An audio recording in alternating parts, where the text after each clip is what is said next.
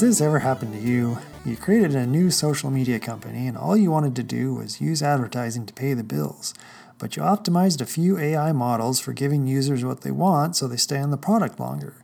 They get what they like and you get more revenue from them being on the site longer. That's a win-win, right? Well, then the AI model finds out people stay online longer if they are emotionally engaged, and nothing engages more than controversy. Everyone ends up hating each other now because all the AI model is serving up as the most controversial material it can find. This isn't how things are supposed to work, right? Let's make sure this doesn't happen. In today's episode, we'll be covering how to use the right metrics for your product to create a good user experience for the user. This podcast is called Design for AI. It's here to help define the space where machine learning intersects with UX, where we talk to the experts and discuss topics around designing a better AI. The music is by Roll Music. I'm your host, Mark Bailey. Let's get started.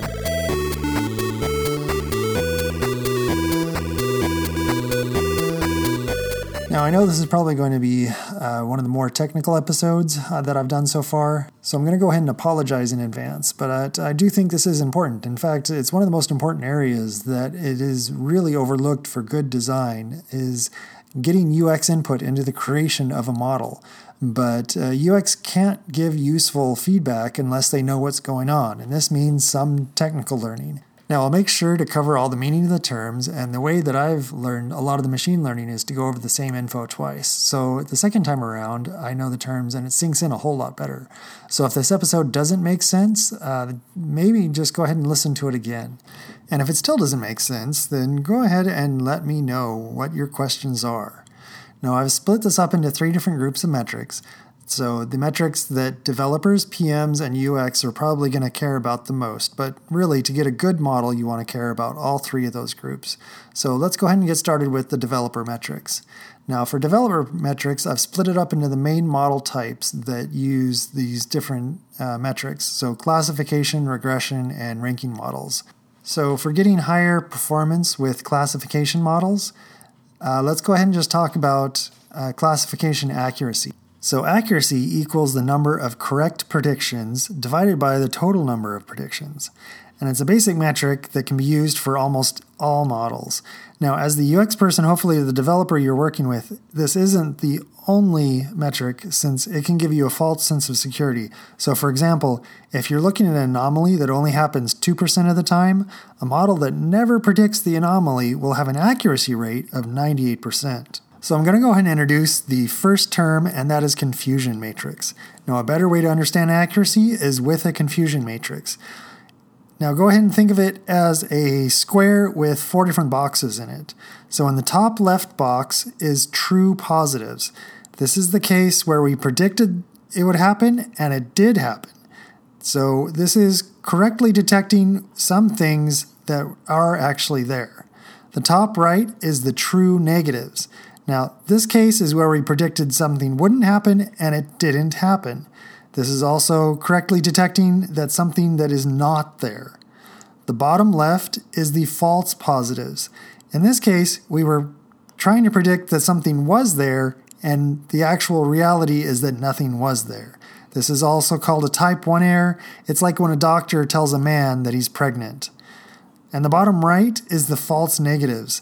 These are the cases in which we predicted that there wasn't anything there and there actually was something there.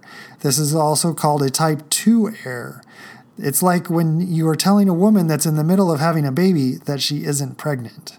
Okay, so the next term is sensitivity. Now, sensitivity matters more when you're classifying the positive detection correctly, and that's more important than classifying the negative cases. An example of this would be like when you're detecting cancer. You don't want to miss out any of the malignant tumors and have them classified as benign. So it's better to tell a few people that don't have cancer that they do, and then it is to let people that have cancer to slip through the cracks. And the consequences of any mistakes that you make are that people are going to have a bad few days and need to be retested. Now, this is seen as a much better result than people dying because they were told that they were fine when they actually did have cancer. So sensitivity measures the proportion of the actual positives that are correctly identified as positive. Now, if you want to measure a model for how sensitive the model is, then you will use the true positive rate. So this is defined by true positives divided by the false negatives plus the true positives. So the true positive rate corresponds to the proportion of the positive data points that are correctly considered as positive. And this is with respect to all the positive data points. So now go ahead and compare that with specificity. So specificity matters more when classifying the negative cases correctly is more important than classifying the positive cases. So maximizing specificity is more relevant in cases like spam detection, where you strictly don't want genuine messages, that's the negative cases, to end up in the spam box.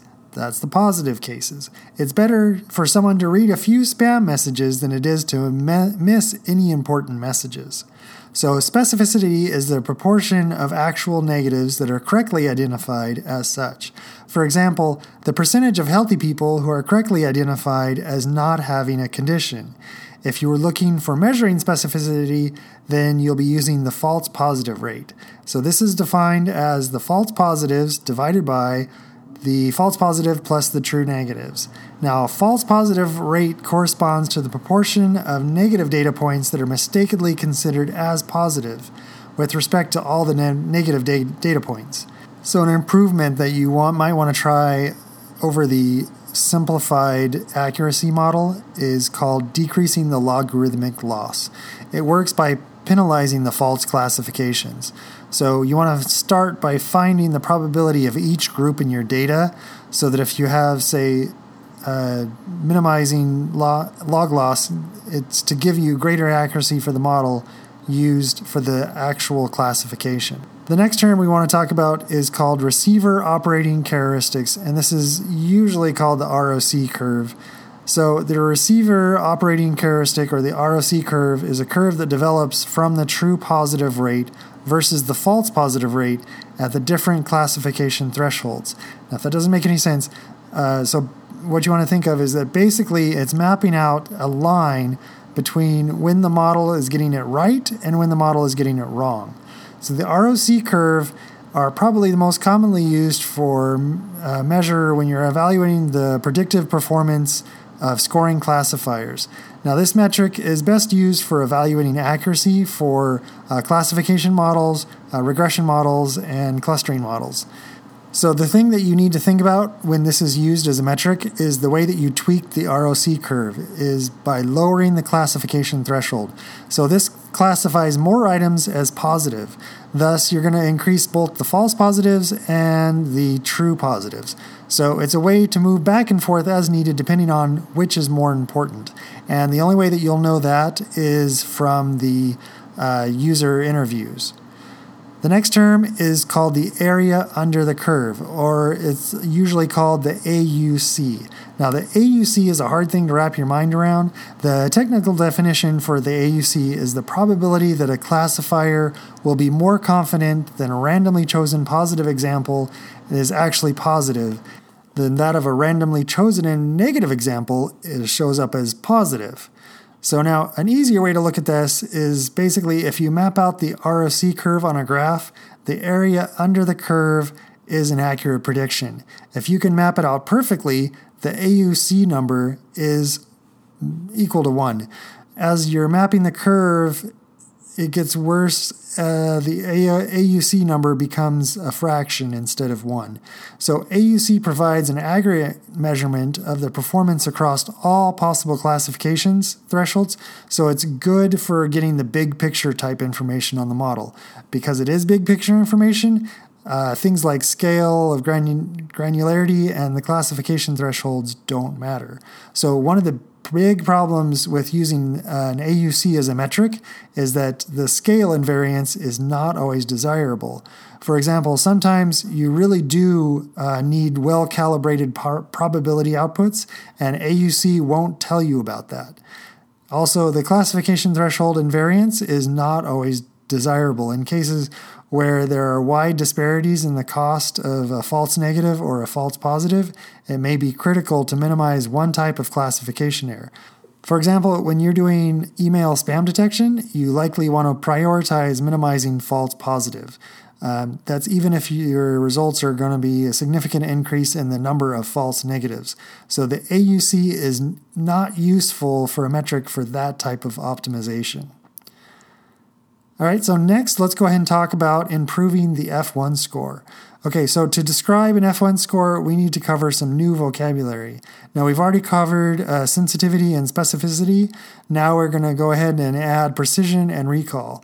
So for a refresher, specificity is, given a negative example, what's the probability that you'll have a negative test result? And the easiest one to remember is that sensitivity is the same thing as recall. I don't really know why they needed two words to explain the same thing, but either word means, given a positive result, what is the probability that is a positive test result? Now, precision is the opposite of recall. Given a positive test result, what is the probability that it was a positive result? So the F1 score is used to measure a test's accuracy. The F1 score is the average, the harmonic mean, to be more specific, between the precision and the recall. So the range for an F1 score is usually between 0 and 1. It tells you how precise your classifier is, how many instances it classifies something correctly. Now, as well as how robust it is, it doesn't miss a significant number of instances. Now, high precision but low recall gives you an extremely accurate, but it then misses a large number of instances that are difficult to classify. So the greater the F1 score, the better it is for the performance of your model. All right, so now let's go ahead and talk about performance metrics for regression models. And so there's two different things here, the mean absolute error and the mean squared error. So now the mean absolute error is the average distance between the original values and the predicted values. It gives you a measure of how far the predictions were from the actual output. However, they don't give you any idea of the direction of the error. So, for example, whether you were under-predicting data or you were over-predicting the data. Now, the mean squared error is quite similar to the mean absolute error. The only difference is that the mean squared error takes the average of the square of the difference between the original value and the predicted value. So the advantage of the mean squared error being that it's easier to compute the gradient, whereas the mean absolute error requires complicated linear programming tools to compute the gradient. Now, as we've seen for the square of the error, the effect of the larger error becomes more pronounced than smaller ones. So you want to make sure that the model can now focus more on the larger errors. All right, so now for the metrics for models that do ranking, we have also again here two different kinds. We have the best predicted versus human, and then we also have the Kendall-Tau coefficient. So to start with the best prediction versus human, this is also shortened down to BPH. So the most relevant item that is taken from an algorithm-generated ranking, and then you compare that to human-generated ranking. And this metric results in the comparison that shows the difference in estimation between the algorithm and what the human wants. So the problem with using this method is basically that humans are in the cycle. A lot of the time, people are going to be using Mechanical Turk for getting the human rankings, or they'll be using internal employee. I can pretty much guarantee that the people working for Mechanical Turk are not your target audience, and basically neither are your coworkers. So if you are the UX person, make sure that the people from the target audience are the people that are ranking the choices, and that it's not just one of the developers on the team that's already familiar with which answers are possible. So now, if you're comparing the whole ranked list instead of just the top item, then that's where the Kendall-Tau coefficient shows the correlation between the two lists of ranked items based on the number of similar and dissimilar pairs when you compare them against each other. In each case, we have two ranks, the machine and the human prediction. So firstly, the ranked items are turned into a pair comparison matrix with the correlation being the current rank and of the others. Now, a concordant pair means that an algorithm rank correlates with the human rank. Otherwise, this is going to be concordant, or in this case, a dissimilar pair. Okay, so those are all the developer metrics. So let's go ahead and move on to the business matrix. So these are the things that PMs need to worry about. Since most of the models are built in a research setting, the developers have the most say into the metrics being used on judging if the model is, quote, good. Now, as machine learning, as it matures more and more processes mature, so will the business metrics. Until that time, here's what I've seen being used by PMs that I've worked with at different companies. So feel free to let me know if there's others that you have used. So the metrics that I'll be covering here are model adaptability, faster iterations, smaller, more efficient models, and the ability to productize the model.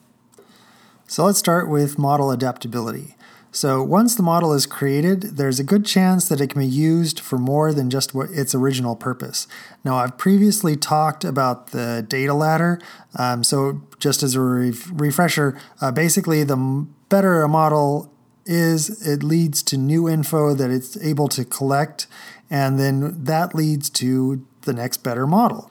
And then from there, it just goes back and forth. So, a better model, it leads to more data that can be collected, and more data collected leads to a better model. And so each one of these is just the new rung on the ladder until you get to your ultimate goal of the whole reason why you started creating the model in the first place. So that's the ladder, and it should be part of your plan for which models need to be created to get those new data sources. So this model is to rank your model structure based on how adaptable it is, not just to the current step in the ladder, but how useful this model will be for future rungs of the ladder. Basically, will it improve with added data streams, or is it a model for kind of a one-off that will only work for the current rung at the current time? So you want to be favoring models that are adaptable, that will help you climb the ladder faster and get ahead of the competition. The next metric is being able to create faster iterations. So how fast you can put out a new minor version of your model, or how long does it take you to create a new major version? Models that can be turned around faster can be improved faster. Faster improvements means more accuracy and more frequent user testing. So the better alignment to what your customers want. The next metric is smaller, more efficient models. So it's amazing how accurate models can get currently with our technology, given enough data and enough hardware power. The problem being that cruft can start to build up just like any other software. So smaller models require less hardware for training and serving, and since machine learning hardware is pretty much all cutting edge, it's expensive to use as compared to other cloud services. So this is a cost-saving metric, but reducing complexity also helps create faster iterations, and it also creates a better user experience, which I'll talk about soon. The next metric is productizing the model. Now, since machine learning is mainly research, the majority of models created never see the light of day, and this is another problem with building up cruft in the model. Optimizing models for production helps keep the development cycle lean. All right, so let's go ahead and move on to the UX metrics. Now, just as a warning, creating a good user experience is pretty much, I think, long-term. So be careful with the metrics that you implement. The law of unintended consequences can be harsh with AI models. Most developers will optimize their models for some form of accuracy or precision, and to lower chances of unintended consequences, make sure that you add these UX metrics. The ones that I'll be talking about are customer happiness, fairness, model regression tests, and faster iteration times. So first, customer happiness. Now, customer happiness will help for long-term customers. Choosing between long-term or short-term customer satisfaction matters on the cost of two items for your company. So you need to compare the customer acquisition cost, or the CAC, and also the customer lifetime value, or the CLV. The higher both of these numbers are, the more important it is to focus on long-term customer happiness. And this also means that you want the customer to have smaller perceived changes for the user, and so that's also going to affect the models. Now, the second metric is fairness. So fairness is an important metric. I've linked the metric from Open Data Science article in the show notes. So first, disparate impact. This is the ratio of the fraction of positive predictions for both groups. So members of each group should be selected at the same rate. And then the performance difference ratio is the calculation of all the standard performance metrics like false positive rates, accuracy, precision, or recall. You want to make sure that's equal opportunity for the privileged and the unprivileged groups separately, and see if there's a difference or between the ratio and those values. The third one is the entropy-based metric. In the generalized entropy for each group, you want to calculate separately and then you want to compare them. This method can be used to measure fairness not only from a group level, but also from an individual level. So the most commonly used flavor of a generalized entropy is the Thiel index. Originally, that was used to measure income equality. So which one should you be choosing? Well, be empathetic for what your users think and how they would measure fairness, and then you want to find the metric that reflects that. Okay, so the next metric is model regression testing. So with so much about building models being right now is that it's research-based, code bases usually don't last that long. And the problem is that once it is time to move on to the next version, it's just as likely that the developers are going to start over with a new code base to try out new ideas. The problem with that is that anything that you've previously solved can easily creep back into the new code base, all in the search for a new, better accuracy. So this metric helps to keep the team constantly keep track of all the previous problems that they've solved, how they were solved, and to make sure that that is merged into the code base for any new ideas so that old problems don't need to be solved again. Otherwise, it's pretty much you're trying to provide a good user experience on constantly shifting ground because you're never quite sure what this model was optimized for and what bugs have crept back into it. All right, so the next metric is faster iteration times. Now, I covered this one for the business metric, but this is also a very big deal for better user experience. The reality is that a faster model can iterate the more times that it can be tested with users. And the more tests that you can do with users helps with feedback on what the users want. Now, models that can be iterated fast can also test new ideas faster, and rapid prototyping helps in testing more ideas. So anyone that has done user tests knows how easy it is to get completely unexpected answers from the user tests. And so the ability to quickly pivot helps to be able to align with what the users want the most. And on that note, what metrics have you caused unintended consequences with for the models that you've helped build? Have you found any metrics that have helped create better models? That's all the time we have for in this episode, but I would love to hear back from you on which metrics you use for your models. So go ahead and use your phone to record a voice memo, then email it to podcast@designforai.com. And this is also an awesome way to let me know what you like and what you would like to hear more of. Or if you just have questions or comments, record the message for those too. If you would like to see what I'm up to, you can find me on Twitter @designforai. So thank you again, and remember, with how powerful AI is, let's design it to be usable for everyone. Thank you.